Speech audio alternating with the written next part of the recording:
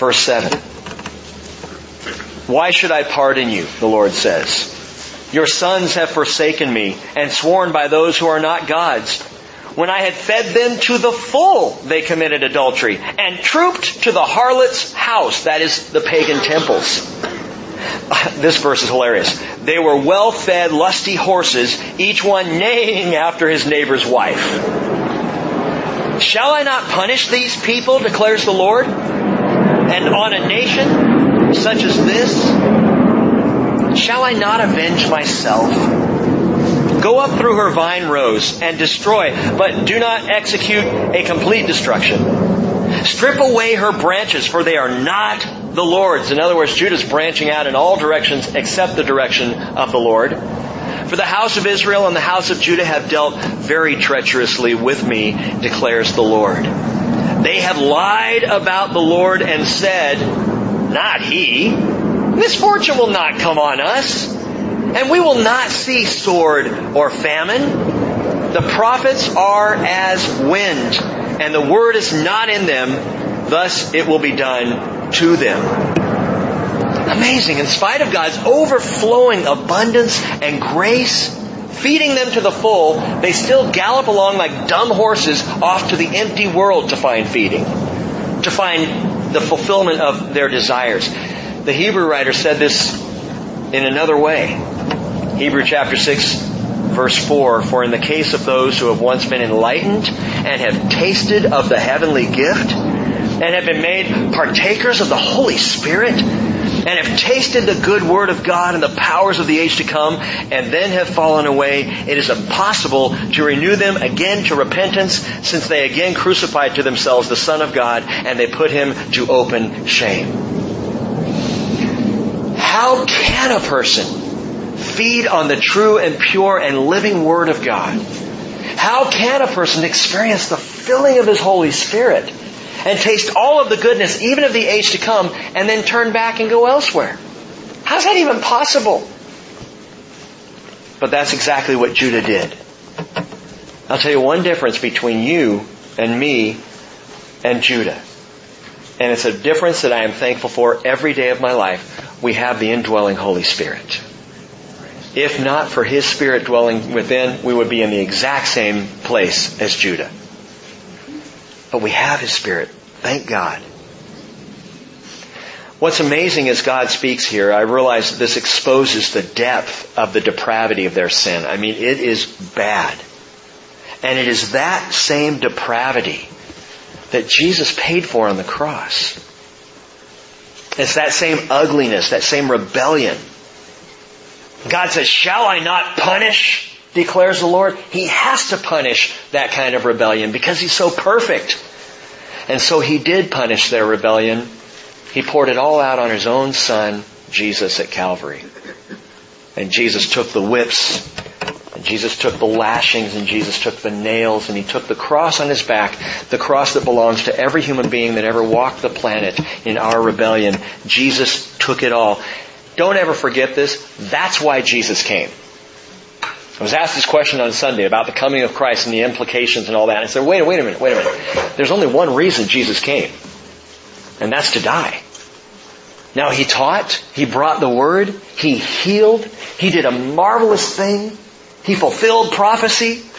But the singular reason God punched through time and walked the face of the earth the first time was to die. Without Him, we would have no hope. By the way, did you catch the grace of God in these verses as we were reading through? If you're not sure what I'm talking about, I'll come back to it in just a minute. Read on, verse 14. Therefore, thus says the Lord, the God of hosts, because you have spoken this word, that is, back in verse 12, misfortune will not come on us. We won't see sword or famine. God's not going to do that to us. Because you have spoken this word, behold, I am making my words in your mouth fire, and this people wood, and it will consume them.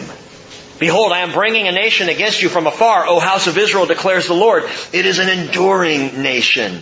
It is an ancient nation. Gang, go all the way back to Genesis chapter 10 and 11, and you can see the foundation, the roots of this enduring ancient nation of Babylon. Babel, the city founded by a man named Nimrod. Nimrod, who Genesis 10 tells us was a mighty hunter against the Lord. This is apparently the first man to stand up in absolute rebellion. Nimrod, credited with bringing pagan idolatry into the world in the first place. The first idolater, kind of the high priest of idolatry, if you will. Nimrod, and then building Babel, the Tower of Babel, growing up that great ziggurat in Babel, has been there a long time. It is an ancient nation. Some have called it, and I would agree, the capital of Satan on the earth. Babylon is to Satan what Jerusalem is to the Lord God. And so this is an ancient, enduring nation. God chooses this nation now to come against His own people. A nation, He says, whose language you do not know. In other words, it will sound like babbling. Nor can you understand what they say. Their quiver is like an open grave. All of them are mighty men. Their quiver holding the arrows of death that will kill and destroy. Verse 17, note the contrast. Back in verse 7, He said, I fed them to the full. Now listen. They will devour your harvest and your food. They will devour your sons and your daughters. They will devour your flocks and your herds. They will devour your vines and your fig trees. Devour, devour, devour, devour. Do you get the point? They're going to eat you alive. They will demolish with the sword your fortified cities in which you trust. Yet even in those days, declares the Lord, I will not make you a complete destruction. And there's the grace. It's the third time He said that. He said it in verse 18 right here. He said it back in verse 10. He said it in chapter 4, verse 27. Wipe them all out, but not a complete destruction. Take them down, not a complete destruction. Even in those days, I will not make you a complete destruction. More on that in a minute. Verse 19. It shall come about that when they say, why has the Lord our God done all these things to us? Then you shall say to them, as you have forsaken me and served foreign gods in your land, so you will serve strangers in a land that is not yours. The punishment fits the crime. I said before, you want pagan idols? I'll send you to the capital of idolatry, Babylon itself. You want to chase after idol worship? I'm going to set you in the midst of the thickest idolatry in all the world. And what we see here is there is a direct link between the sin and the sentence. The sentence bears out the sin itself. The sin that finds us out breeds the sentence, if you will. There's a direct link here. Galatians 6 verse 7 says, do not be deceived. God is not mocked. Whatever a man sows, this he will also reap. For one who sows to his own flesh will from the flesh reap corruption. The one who sows to the Spirit will from the Spirit reap eternal life. Verse 20, declare this in the house of Judah and proclaim it the house of Jacob and proclaim it in Judah, saying, now hear this, O foolish and senseless people. The word senseless there, some of your margins have this. It means heartless. Senseless. People without a heart. People without a spirit. People with no spiritual understanding. Who have eyes but do not see. Who have ears but do not hear. Verse 21. Verse 22. Do you not fear me? Declares the Lord.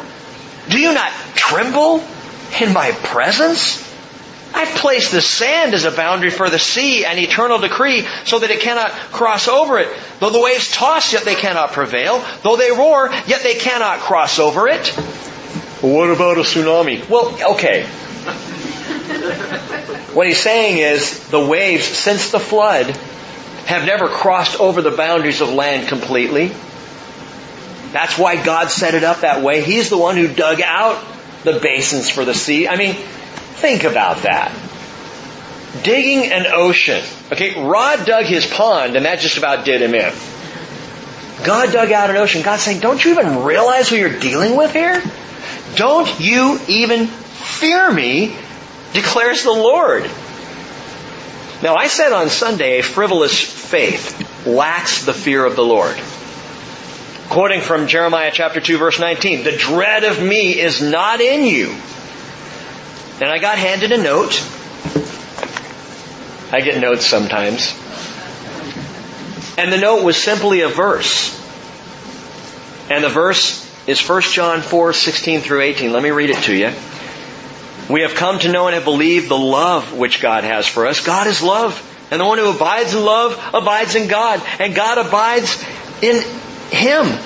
By this, love is perfected with us, so that we may have confidence in the day of judgment. Because as He is, so also are we in the world. There is no fear in love. I say it that way because I think that's how it was intended for me to hear it. There's no fear in love. Perfect love casts out fear, because fear involves punishment, and the one who fears is not perfected in love. Pastor Rick was wrong. We shouldn't have fear. I actually called for a moment, second hour on Sunday. I said, let's sit there for just a minute in the dread of the Lord. And I got a couple looks. I came here for grace. You want me to sit in the dread? The fear of God? You want us to fear God? What are you talking about? Should those who love God still fear Him?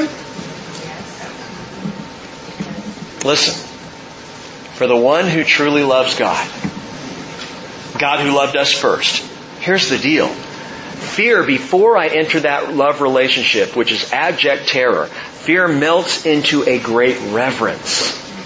Fear becomes a holy awe, a secure confidence. When I say dread, I don't mean cower, I mean bow.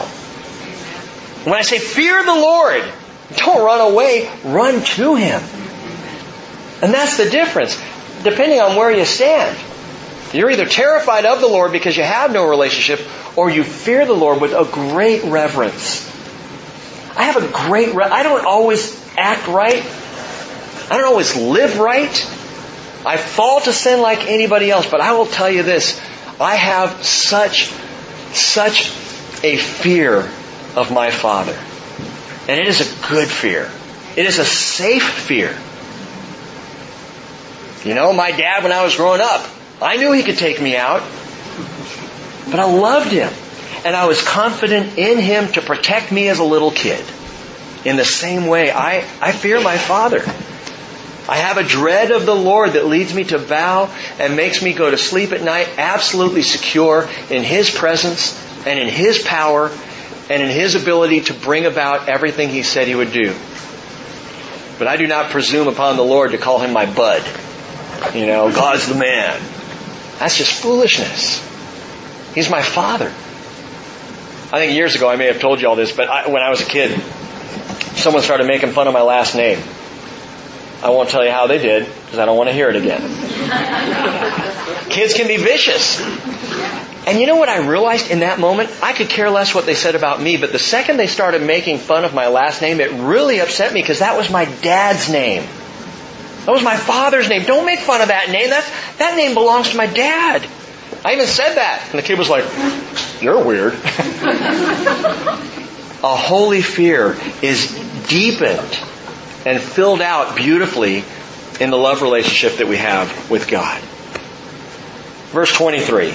But this people has a stubborn and rebellious heart. They have turned aside and departed. They do not say in their heart, let us now fear the Lord our God, who gives rain in its season, both the autumn rain, that is the early rain, and the spring rain, that is the latter rain, who keeps for us the appointed weeks of the harvest. Note this quickly here, the appointed weeks. Those are the 7 weeks between Passover and the Feast of Weeks, in Hebrew Shavuot. Between Passover and Shavuot, 7 weeks go by, so 50 days literally. Jesus resurrected, and for 40 days walked among the people, made Himself visible to as many, Paul says, as 500 people at one time, and then He ascended 10 days later at Pentecost, the Feast of Weeks, Shavuot. The Holy Spirit, like the latter rains, poured out on the people, poured out on the apostles.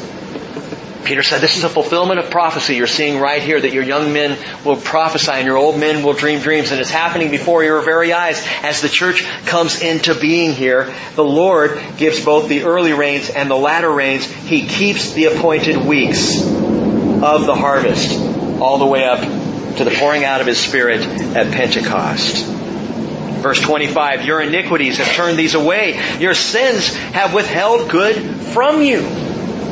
For wicked men are found among my people. They watch like fowlers lying in wait. Fowlers are bird catchers. They set a trap, they catch men. Like a cage full of birds, so their houses are full of deceit. Therefore they become great and rich, and they're fat and they're sleek. And they also excel in deeds of wickedness. They do not plead the cause of the orphan, that they may prosper. And they do not defend the rights of the poor. Boy, may that never be said of this fellowship. May we always be a church that defends the orphan and we plead the rights of the poor. We defend the poor. We look out for our own who are struggling. We look out for those who are in need. Shall I not punish these people, declares the Lord, on a nation such as this? Shall I not avenge myself? An appalling, the word appalling used by God is appalling. An appalling and horrible thing has happened in the land. The prophets prophesy falsely. The priests, note this, rule on their own authority.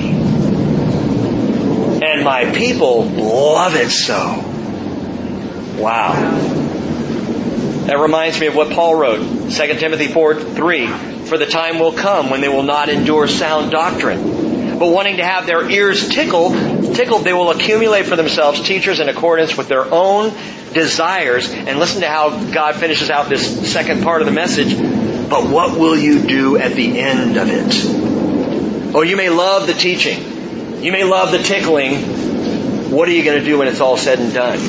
When it all comes down, what good is that teaching for you at all? Notification of invasion, the condemnation of corruption, and part 3, and we're going to move very quickly, so hang on with me, the devastation of Jerusalem. Chapter 6 has been called the chapter of alarms, and rightly so. Verse 1, flee for safety, O sons of Benjamin. In the midst of Jerusalem, blow a trumpet in Tekoa. Raise a signal over Beth Hacharim. The evil looks down from the north, and a great destruction. The comely and dainty one, the daughter of Zion, I will cut off. Shepherds and their flocks will come to her. They will pitch their tents around her. They will pasture each in his place. And those shepherds and those flocks and those tents are the tents of Babylon and the nations for war. And they will pick apart, literally eat up the land. The prophetic alarm is real for this prophet, gang. What he's hearing, what he's seeing is terrifying for him. And he writes, though this is still probably 20 years before the invasion, he writes as if it's happening in this moment. He writes as if he's watching it take place in front of him, just as it would actually take place. He addresses at the beginning of chapter 6 the sons of Benjamin. Why? Why Benjamin and not Judah?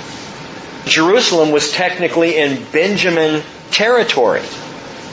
And the devastation being talked about here is now specific. It's not just the land of Judah. It's Jerusalem itself. It is the apple of God's eye that is about to be torn. And Jerusalem was in Benjamin. The two tribes, Benjamin to the north and Judah right south of it, are separated by a valley on the south side of Jerusalem called the Hinnom Valley. The Valley of Gehenna.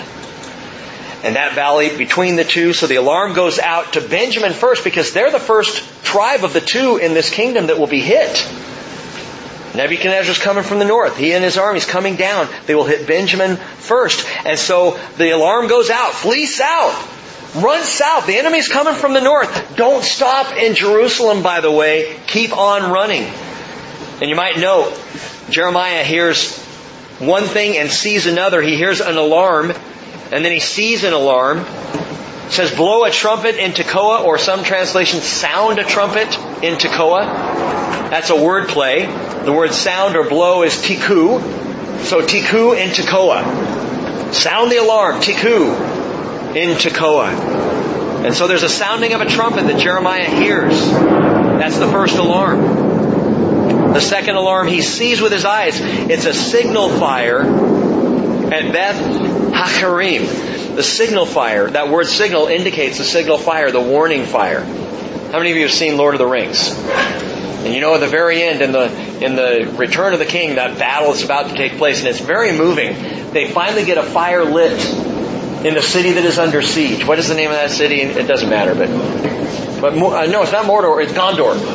Gondor, the city, the white city that's going to be raised up against Mordor, and they light a fire there, and then next you see the fire lit further and on and across the mountains, and they did it that way. And in fact, there was a mountain there, Bet Hakarim, house of the vineyard is what Beth Hakarim means, and it's probably Ramat Rachel today. And some of you have stood there right at Ramat Rachel. There's a kibbutz there in the south of Jerusalem. You can stand, it's up on a high hill. You can look out from Ramat Rachel and you can see Bethlehem and the shepherd's fields, and look on south beyond that as well. A signal fire would have been lit there in the south of Benjamin as a warning to Judah as the invasion is coming. So Jeremiah hears the alarm, hears the trumpet sound. He sees the signal fire lit. He writes down these things as though it's happening before his very eyes, before his ears. And suddenly in verse 4 we find ourselves encamped with the enemy. Prepare war against her. Arise, let us attack at noon. Oh, woe to us, the day declines, for the shadows of the evening lengthen. Arise, let us attack by night and destroy her palaces. What verses 4 and 5 declare is the final strategy session of the Babylonian coalition. They are so eager to fight. They want to strike at noon, rest time for the soldiers. But they want to fight. Let's fight now. But by the time they get gathered and they get ready to go, the day's lengthening. Well, let's fight tonight. Let's not even wait for tomorrow. We're going to invade. We're going to do it now. And the Lord now makes 5 statements. Note these. Each one of these statements is headed by "Thus says the Lord." He'll say that 5 times in this chapter, and we'll finish the chapter with these. Number 1 is the siege. Verse 6. The siege. For thus says the Lord of hosts, cut down her trees, cast up a siege against Jerusalem. This is the city to be punished, in whose midst there is only oppression. As a well keeps its waters fresh, so she keeps fresh her wickedness. Violence and destruction are heard in her. Sickness and wounds are ever before me. Be warned, O Jerusalem, or I shall be alienated from you and make you a desolation, a land not inhabited. O Jerusalem is under siege. O Jerusalem, under siege. The city has been destroyed and rebuilt some 35 times in its history. The layers of history in the dirt are thick beneath Jerusalem. And gang, it would happen again. Following yet another warning of the Lord, here He cries out, "O Jerusalem, the siege is against you." Matthew 23:37, Jesus says, "O Jerusalem, Jerusalem, who kills the prophets and stones those who are sent to her. How often I wanted to gather your children together the way a hen gathers her chicks under her wings, but you were unwilling. Behold, your house is being left to you desolate." O Jerusalem, it'll happen again. It'll happen yet again. Zechariah 12 verse 2. Behold, I'm going to make Jerusalem a cup that causes reeling to all the peoples around. When the siege is against Jerusalem, it will also be against Judah. It will come about in that day that I will make Jerusalem a heavy stone for all the peoples. All who lift it will be severely injured, and all the nations of the earth will be gathered against it. Not talking about Babylon, but talking about a future attack that Jerusalem is yet to see. O Jerusalem. But let me just say this. The Lord still has great plans for His holy city. In one of my favorite verses in all of Scripture, Revelation 21:10, He carried me away, John writes, in the Spirit to a great and a high mountain, and He showed me the holy city Jerusalem coming down out of heaven from God, having the glory of God. So the siege. Secondly, the fall. The fall. Verse 9, thus says the Lord of hosts, they will thoroughly glean as the vine, the remnant of Israel. Pass your hand again like a grape gatherer over the branches. Jeremiah responds, verse 10, to whom shall I speak and give warning that they hear? Behold, their ears are closed. They cannot listen. Behold, the word of the Lord has become a reproach to them. They have no delight in it. But I am full of the wrath of the Lord, the prophet says. I am weary of holding it in. Listen to how God responds. I love this great verse. He says, pour out on the children in the street. and on the gathering of young men together. For both husband and wife shall be taken, the aged and the very old. Check that out. Tell the ones you might not think will listen. Who do I speak this to, Jeremiah says? They're not listening. They won't hear me. Then you tell the kids. You pour it out on the children. You tell the young people. You go to those who, no, they're not the great leaders. No, they're not the ones sitting in the halls of Congress. You go to the youngsters. That's where you speak the truth. Moms and dads, teachers, grandmas and grandpas, tell the kids. Tell the children. If no one else will hear, they still have open hearts. Tell them. Both husband and wife shall be taken, the aged and the very old. Their houses will be turned over to others, he says. Their fields, their wives together. For I will stretch out my hand against the inhabitants of the land. Be sure about this. Babylon's attacking, but it is by the directing hand of the Lord. He says, verse 13, for from the least of them even to the greatest of them, everyone is greedy for gain. And from the prophet even to the priest, everyone deals falsely. They have healed the brokenness of my people superficially, saying peace, peace. But there is no peace. Were they ashamed because of the abomination they have done? They were not even ashamed at all. They did not even know how to blush. Therefore, they shall fall among those who fall. At that time, I punish them. They shall be cast down, says the Lord. Have we forgotten how to blush? Boy, that jumped out at me. Are we a culture that has forgotten how to blush? Paul says in Ephesians 5 verse 11, and Christians, man, this ought to spin us around. Do not participate in the unfruitful deeds of darkness, but instead even expose them. For it is disgraceful even to speak of the things which are done by them in secret. But we'll watch their movies. And we'll listen to their music. And we will read their books. And my question to you is, does it make you blush? Or are we just so used to it? Our world calls adultery love affairs. It's adultery. Our world calls pornography art. Call murder a choice. And it seems to me that blushing seems to have gone out of style. The cause, verse 16, the cause, number 3. Thus says the Lord, stand by the ways and see and ask for the ancient paths, where the good way is, and walk in it, and you will find rest for your souls. I love that verse. What's he talking about? The ancient paths, the ancient ways. He's talking about the Word. The Word which is unchanging, the Word which is perfect, the Word which is everlasting, it's guiding, it's instructive, it's directive. It is the unchanging Word of God. The ancient paths, John Corson says, if it's new, it's not true. And if it isn't new, well, I guess old things can be untrue too, so I'm not going to go there. But if it's new, it's not true. Stick to the ancient paths, he says. Stand by the ways. Or as Psalm 119, 105 says, your word is a lamp unto my feet and a light to my path. Or as Peter wrote in 2 Peter 1:19, we have the prophetic word more sure, to which you would do well to pay attention as to a lamp shining in a dark place until the day dawns and the morning star arises in your hearts. But they said, we will not walk in it.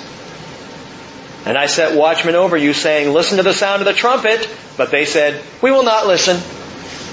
Therefore hear, O nations, and know, O congregation, what is among them. Hear, O earth, behold, I am bringing disaster on the people, the fruit of their plants, because they have not listened to my words. And as for my law, they have rejected it also.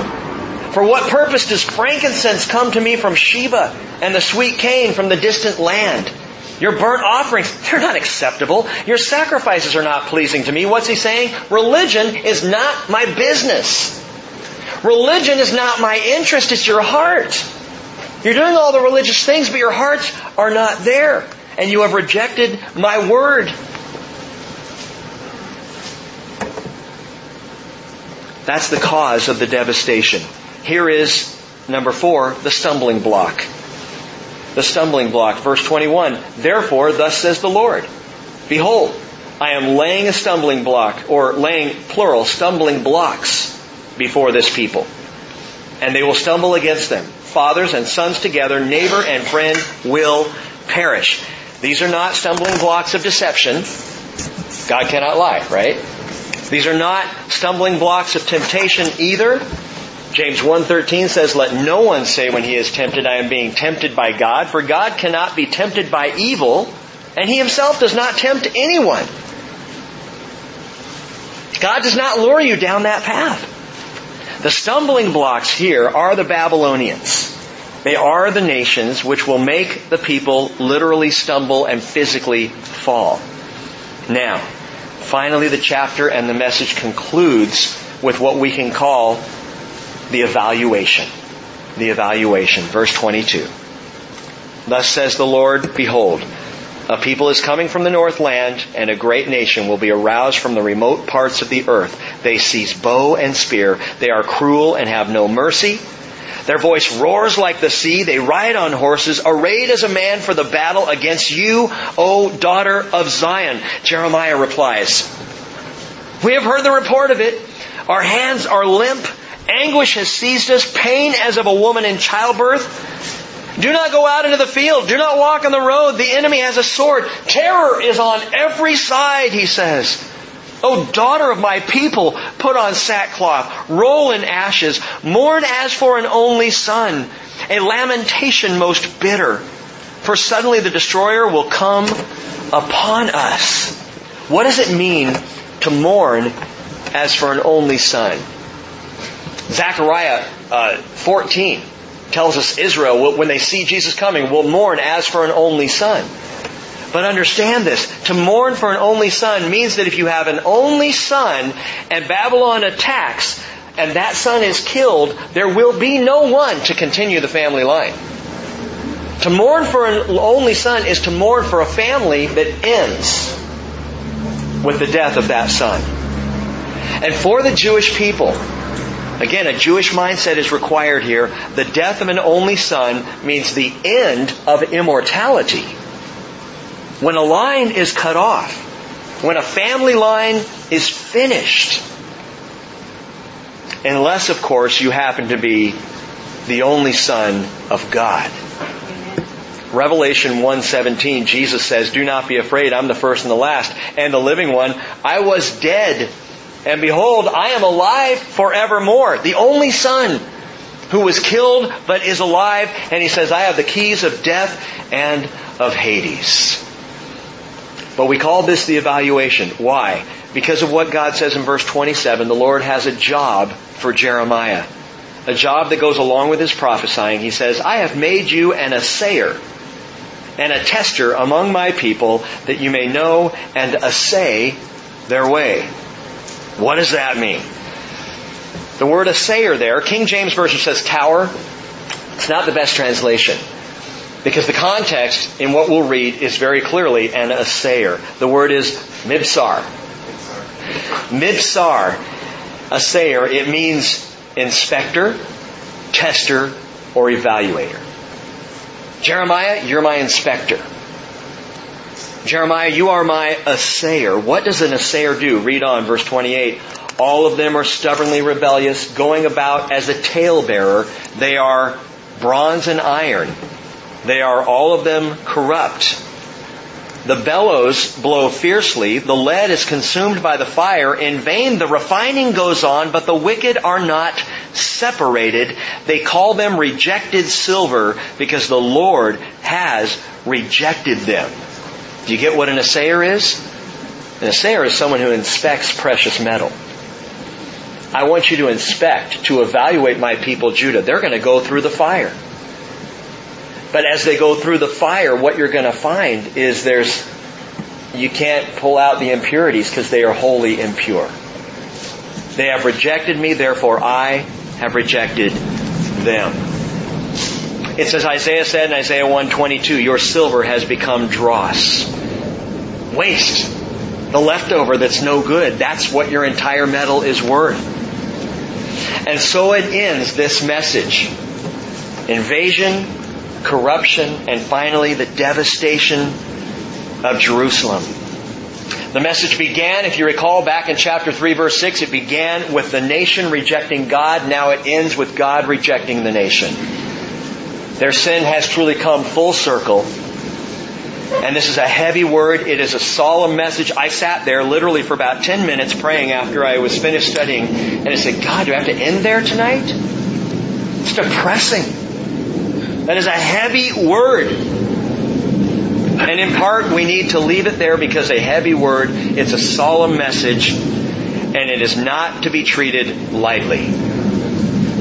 But let me just say this one thing to you. We know this. 3 times the Lord declared, I will not execute a complete destruction. 3 reasons why. Number 1, because He said He would not do it. Because He promised there would be a remnant. He never breaks a promise. I will not bring about a complete destruction. Psalm 33 verse 9. He spoke and it was done. He commanded and it stood fast. Jesus said in Matthew 24:35, Heaven and earth will pass away, but my words will not pass away. I will keep for myself a remnant of Israel. God promised He would. Therefore, there could not be a complete destruction. There had to be those who survived. Secondly, because He has plans for Israel. He said He wouldn't destroy them because He has plans for them. He has a future and a hope. Jeremiah 29:11, one of the key verses of the whole book. I know the plans I have for you, declares the Lord. Plans for welfare and not for calamity, to give you a future and a hope. God could not execute a complete destruction on Judah because Jesus had to come. And if He had completely destroyed Judah, there would be no line for Christ to come. And if Jesus didn't come, there would be no salvation, no blessing for the nations of the earth. And Revelation 5:5 says, Stop weeping, behold, the lion, not from Babylon, the lion that is from the tribe of Judah, the root of David, has overcome. And so in spite of the massive judgment that would fall on Judah, God kept for Himself a remnant because He promised His people He would, because He promised them a kingdom, but lastly and most importantly, because He promised His Christ would come. And Jesus did. Amen? And there's the grace. Let's pray. Father, praise You. We love You. Thank You for Your Word. And may we, Father, allow these things to sit even heavily on our hearts tonight. May we truly consider our place in this culture, in this world, that we might have the boldness of a Jeremiah to speak the truth in love, to call the alarm, and to care about this world, even as Your servant Jeremiah cared for his people. Father, we bless the name of Jesus, and we thank You for preserving a remnant and bringing Jesus for our salvation. And it's in His name we pray tonight. Amen.